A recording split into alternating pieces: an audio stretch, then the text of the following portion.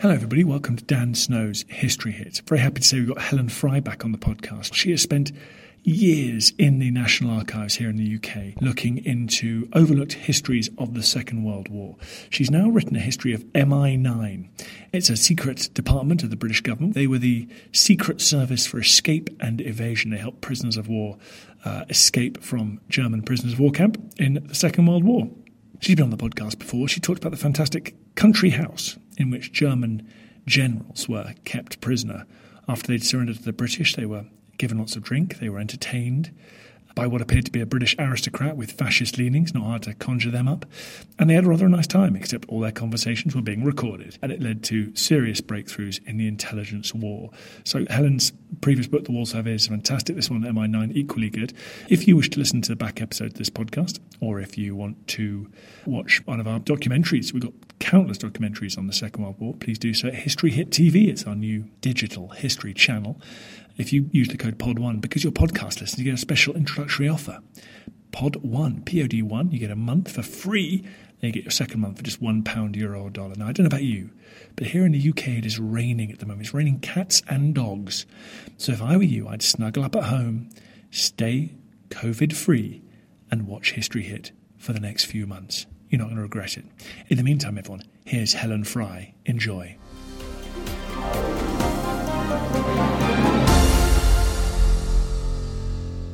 Thank you very much for coming back on the podcast. Thank you for having me, Dan. This is another extraordinary story. I mean, people have heard of MI6, they've heard of MI5. Who are MI9? So MI9 actually was formed in December 1939, and their task was to gain intelligence from prisoners of war and also to help Allied airmen and soldiers to get back from behind enemy lines or to escape from prisoner of war camps. What was the motivation behind setting it up initially? Well, the main motivation, if you think about an airman, to train an airman can take up to 3 months, incredibly costly. It was estimated at about £15,000 back then. And of course, if airmen are being shot down and captured, we can't train them so quickly. And of course, we needed air superiority over the Luftwaffe, over the German Air Force. In the First World War, was there this same sense of excitement and daring do and airmen escaping and making it back to Switzerland and things? Why is this something that they thought was going to happen in the coming war? We did have escapers in the First World War. There was a very small organisation, a part of MI1 actually, and that was resurrected and became far more comprehensive in the Second World War and became known as MI9. But MI9 did something very different in the Second World War from the First World War, and that was they gave airmen and soldiers training. They had a couple of secret sites, one of which, interestingly, was in North London in RAF Highgate. So they had these 2 to 3 week training courses before personnel went into action, because Norman Crockett, who headed MI9, realised that airmen and soldiers, it wouldn't necessarily become natural once they've been captured in disorientation stuff, that they would think logically about how to evade capture or how to escape. I mean, the longer they're in a prisoner of war camp, of course, they can start thinking things through, but the idea is not to get captured if you can help it. So you have these training sessions, which they never had in the First World War, and Crockett developed this whole idea of escape-mindedness. So it's a kind of more developed philosophy than you have, a more detailed structure than the First World War. Why have I not heard of MI9 when everyone talks about MI5 and 6 all the time? Because I think, as I've said and argued in my book, it is really the forgotten secret service of the Second World War. Its files have now been declassified, but I did find it astonishing when Yale asked me to write the book. And then we suddenly kind of sat down afterwards and thought, hang on a minute, this is the first history of MI9 for 40 years. And so I suppose people will be familiar with the brilliant work of Airy Neve. He wrote Saturday at MI9, and then Foote and Langley did their history of MI9. But this was over 40 years ago, and before the files had been declassified. And in their works, you get a sense of frustration, because Langley in particular says, did we gain any intelligence that made a difference? The files hadn't been declassified. He didn't have access to those. So theirs was an incomplete, but still a brilliant history. What they did do, Neve and Foote and Langley, they gave a comprehensive history of the escape lines. And the MI9 files don't have anything, interestingly, on the escape lines, with the exception, histories of the escape lines, with the exception of a bit of stuff on the Shelburne sea, that was the evacuation for the sea escapes. So I think now we've got the benefit of their work and the declassified files. Presumably MI9 was just thrown into turmoil by the catastrophic reverses in the summer of 1940 on the continent. I mean, when they were set up, they were presumably expecting there to be more friendly ports around Europe that people could head to, rather than just the Wehrmacht occupying virtually the entire continent. Yeah, so in fact, after Dunkirk and the evacuations, which we see as a great success, and it was, 300,000 Allied personnel evacuated from the beaches. But of course there were troops still fighting and holding back the German lines. And Airey Neave, I mentioned just now, he was one that was captured around this time, as was Jimmy Langley actually. So there were those still fighting, still holding back the lines, and they were not evacuated. Some of them went into hiding, and around 5,000 were believed to be in hiding, MI9 estimated, and around 50,000 were not evacuated and ended up in prisoner of war camps. And the extraordinary part of MI9's legacy is between then and the end of the war, of those around the Dunkirk period, only 300 didn't make it back via escape routes and evasion. It is quite incredible. That's amazing. So describe one or two of those journeys. So all of the escapes could be quite different. Airey Neave's, of course, is the most famous. I also highlight two news stories of British military attachés who made it out of Belgium and Denmark in the chaos of people moving and the armies sweeping across Europe. They got out on their own without the help of MI9. But someone like Airey Neave, he dressed up as a German officer. And this I find incredible because everything... he was in Colditz, believed to be, of course, the camp from which you could never escape. The Germans believed it was impenetrable. First mistake. And, of course, it was a challenge. But Neave was the first British officer to escape and successfully get back from Colditz. And he basically walked out of the gates with a Dutch officer in German uniform, which they'd made in the camp. And I think these are the kind of stories in the camps that have been immortalised in some of our best-loved films. So what was MI9 doing? How did it interact with people in camps? And was it giving advice on things like making papers and sewing uniforms and things? Yeah, so eventually, to start off with, MI9 had no communications with the camps, and this was a problem. And they then devised codes. Code 5 was a particularly basic one that was used. I still don't understand how they work, these codes. They're quite complicated. But letters would be sent into the camps, for example, that were coded. They would be ordinary letters, sometimes from real relatives who'd been brought on board, sometimes from fictitious relatives. And a prisoner would know if the letter was coded by the way the date was written or by the way the supposed relative, for example, had signed off the letter. And so those coded communications were used both ways. Prisoners would smuggle them out to MI9 or just as ordinary letters, but in that would be contained information. And one of the things MI9 did was, in those coded letters, was to alert the prisoners to particular parcels that they would be getting that would have hidden escape devices in them. So it was used in that kind of way, and the prisoners would occasionally send out information, intelligence, via the letters as well. And you mentioned escape lines. I mean, they would send in sort of like, oh, by the way, there's a safe house here, you can stay with them, you can get food here. Were there sort of detailed itineraries planned out for escapers? No, not at all, because it is a security issue. So airmen and soldiers, remember I mentioned about the training before they went into action, they're saying, look, if you're ever trapped behind enemy lines, you go into hiding, you can sort of stake out a deserted farmhouse, just watch, see if the men are all fighting and it's just the women at home, for example, and they might be, just suss out if they look to be friendly. But by and large, airmen and soldiers had to wait for the escape lines to contact them. And one of the security things MI9 drummed into them is that you absolutely must not write down the names and addresses of the helpers or anyone in the chain that's helped them. That did actually happen on one occasion, and of course the Germans found it, and that was the end of that family. So the risks were real. So when we're hearing about these escapers and doing these amazing journeys, I've never heard before that there was a sort of network that was designed to help them through German and occupied territory. Yeah, exactly. And what I also find extraordinary, I mean, it's far-reaching. MI9's work is not only in Western Europe. It reaches into the Balkans, Greece, wherever you've got action, prisoners, the Far East as well. And I think, it is a pity that its legacy hasn't been further known, really. But you're not the only one, Dan, because what's interesting, what I discovered in the writing of the book, was that the helpers that worked on the various escape lines didn't know the name of MI9.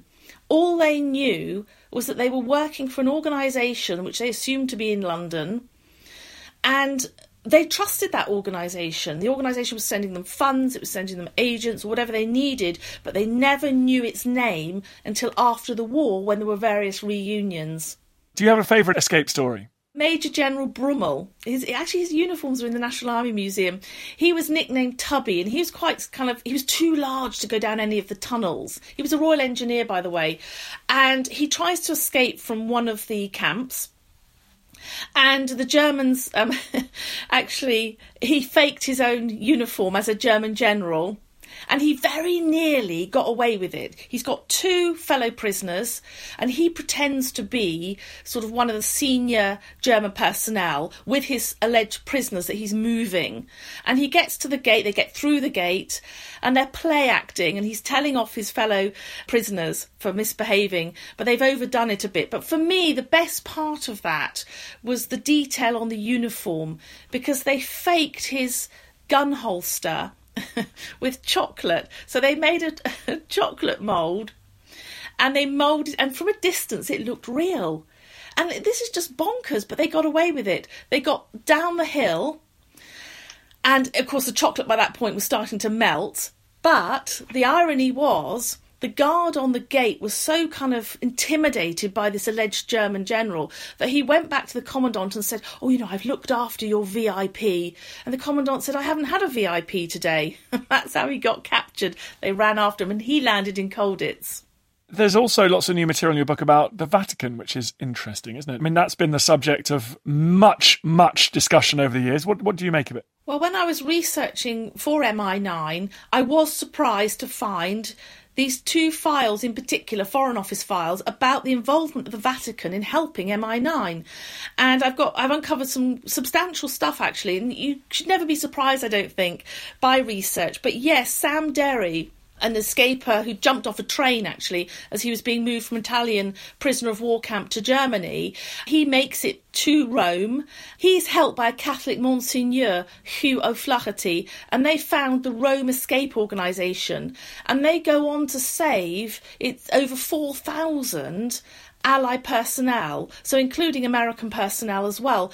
And ultimately, when Derry is betrayed, he's hiding just at the side of the Vatican. They smuggle him into the neutral Vatican, and he and Hugh O'Flaherty run the escape lines from within the Vatican. And the Vatican also was sheltering some prisoners. It's extraordinary, because of course we always think of the Vatican either as being neutral or potentially as collaborating. That's not the only revelation in your book, because you've been in the press here in the UK with your discussion around room 900, is it? And Kim Philby, tell me about that. Yes, I found this file about room 900 and working through it and fascinated. Room 900 was a top secret part of MI9. And I discovered that this was involved in intelligence gathering. It was also involved in counter-espionage. And of course, that's tracking German agents, enemy agents, on a par with the work of MI6. And then, of course, I glanced to the bottom of the page to see who'd signed the reports and who's sending them back to London. And it's Kim Philby. And, of course, I suppose it's every historian's dream to discover something like that. But it does shed a new light on really what MI9 was. So what? So MI9 also spying on Britain's other security services? Is that essentially it? What I've concluded in the book is that Room 900 was really part of MI6, because if you look at the personnel who were involved, Claude Dancy, who becomes deputy head of MI6, he's working for MI6 and MI9. Airey Neve, Jimmy Langley were involved with Room 900, both known to have been working for MI9 and MI6. And then you've got Philby, MI6. So he's also working for MI9. And it is possible to see that this Room 900 was part of MI6 embedded in MI9, perhaps keeping an eye on MI9. Okay, so it's the other way around. So MI6 is spying on MI9. Okay, and MI9 is helping people escape, but it, as you say, it develops like an intelligence role as well. Did that not bring it into conflict with other intelligence organisations? We used to laugh at Nazi Germany for having overlapping intelligence jurisdictions. This feels to me like are we straying into that area ourselves now? Well, the boundaries traditionally between MI9 and MI6 have always been blurred, and that's clear in Neve and Foot and Langley's works. And so I think I've sort of untangled that. I'm not sure that they're as separate as we believe they were. The problem that MI9 had was with organisations like SOE, the Special Operations Executive, because, of course, they had people behind enemy lines blowing stuff up, being very noisy, and MI9 and MI6 wanted to operate behind enemy lines very quietly. There was a keenness to keep the escape lines separate, and I think this is where the difference is. The MI6 escape lines and the MI9 escape lines were by and large kept separate, and they did that by giving the role to Claude Dancy that I mentioned just now. He overran both the escape lines of MI9 and MI6. He tried to keep them separate, but he had an eye on both. But where I think it becomes merged is in the whole intelligence gathering. And this is where MI9 is gathering intelligence, actually on a vast scale, about positions of enemy agents, operating German safe houses, that kind of thing, in occupied territory. The MI9 files do say that this is the first time, i.e. in the Second World War, that escape work is combined with intelligence. And going back to what you asked me earlier about the First World War, yes, we had escape and evasion in the First World War, but we did not combine it with intelligence gathering. And the MI9 files are very clear that this is a new development in intelligence gathering. They also discovered lots of cool gadgets. I think we love the gadgets, don't we? I'll tell you what my favourite one, it has to be for me, the Monopoly board. That household name, we all grew up on Monopoly, but one of the, it was the Knight that was lined, and you could smuggle ink into these pieces, which I think is great. But yeah, I mean, MI9's success story in creating tiny escape devices like the compasses that could be hidden inside ordinary objects, like the shaving brush, for example. Every prisoner, hopefully, would be allowed to keep his shaving kit. And as long as he could, in his brush, unscrew it, there is a hidden compass which could help in an escape. But there are lots of gadgets like that were created by MI9. Oh, I love that. I would love to have a little gadget like that. That'd be great. And what about MI9's legacy? Do they still exist? Well, MI9 was disbanded at the end of the war.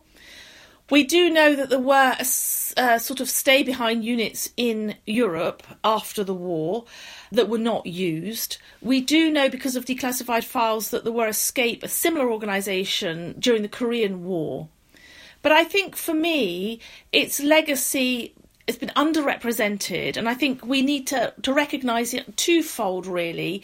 Its contribution in getting, in fact, the files say 35,000 airmen and soldiers back during the wartime in total. I mean, that's an incredible legacy in itself, because then they can fight another day. That's the philosophy. You need them to fight again. And many of them did go back into action. They come back and they're debriefed for intelligence. So again, I think we need to look at the information which MI9 has gathered and start working that into the wider history of the Second World War and, of course, of the intelligence picture of the war. You've written another book which changes the way we think about the Second World War. Thank you for all your hard work and research going over all those files. Thank you. Tell us what the book's called. So the book is MI9, A History of the British Secret Service for Escape and Evasion. Thank you very much, Helen Fry. Thanks for coming back on the podcast.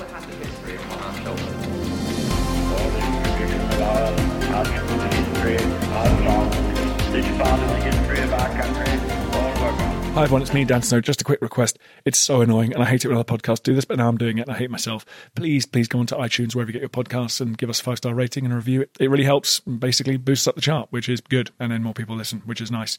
So if you could do that, I'd be very grateful. I understand if you don't want to subscribe to my TV channel. I understand if you don't buy my calendar, but this is free. Come on, do me a favour. Thanks. Thank you for listening to this episode of Dan Snow's History Hit. Please follow this show wherever you get your podcasts. It really helps us, and you'll be doing us a big favour. Don't forget, you can also listen to all of these podcasts ad-free and watch hundreds of TV documentaries when you subscribe at historyhit.com/subscribe. As a special gift, you can also get your first 3 months for just £1 a month when you use code DANSNOW at checkout.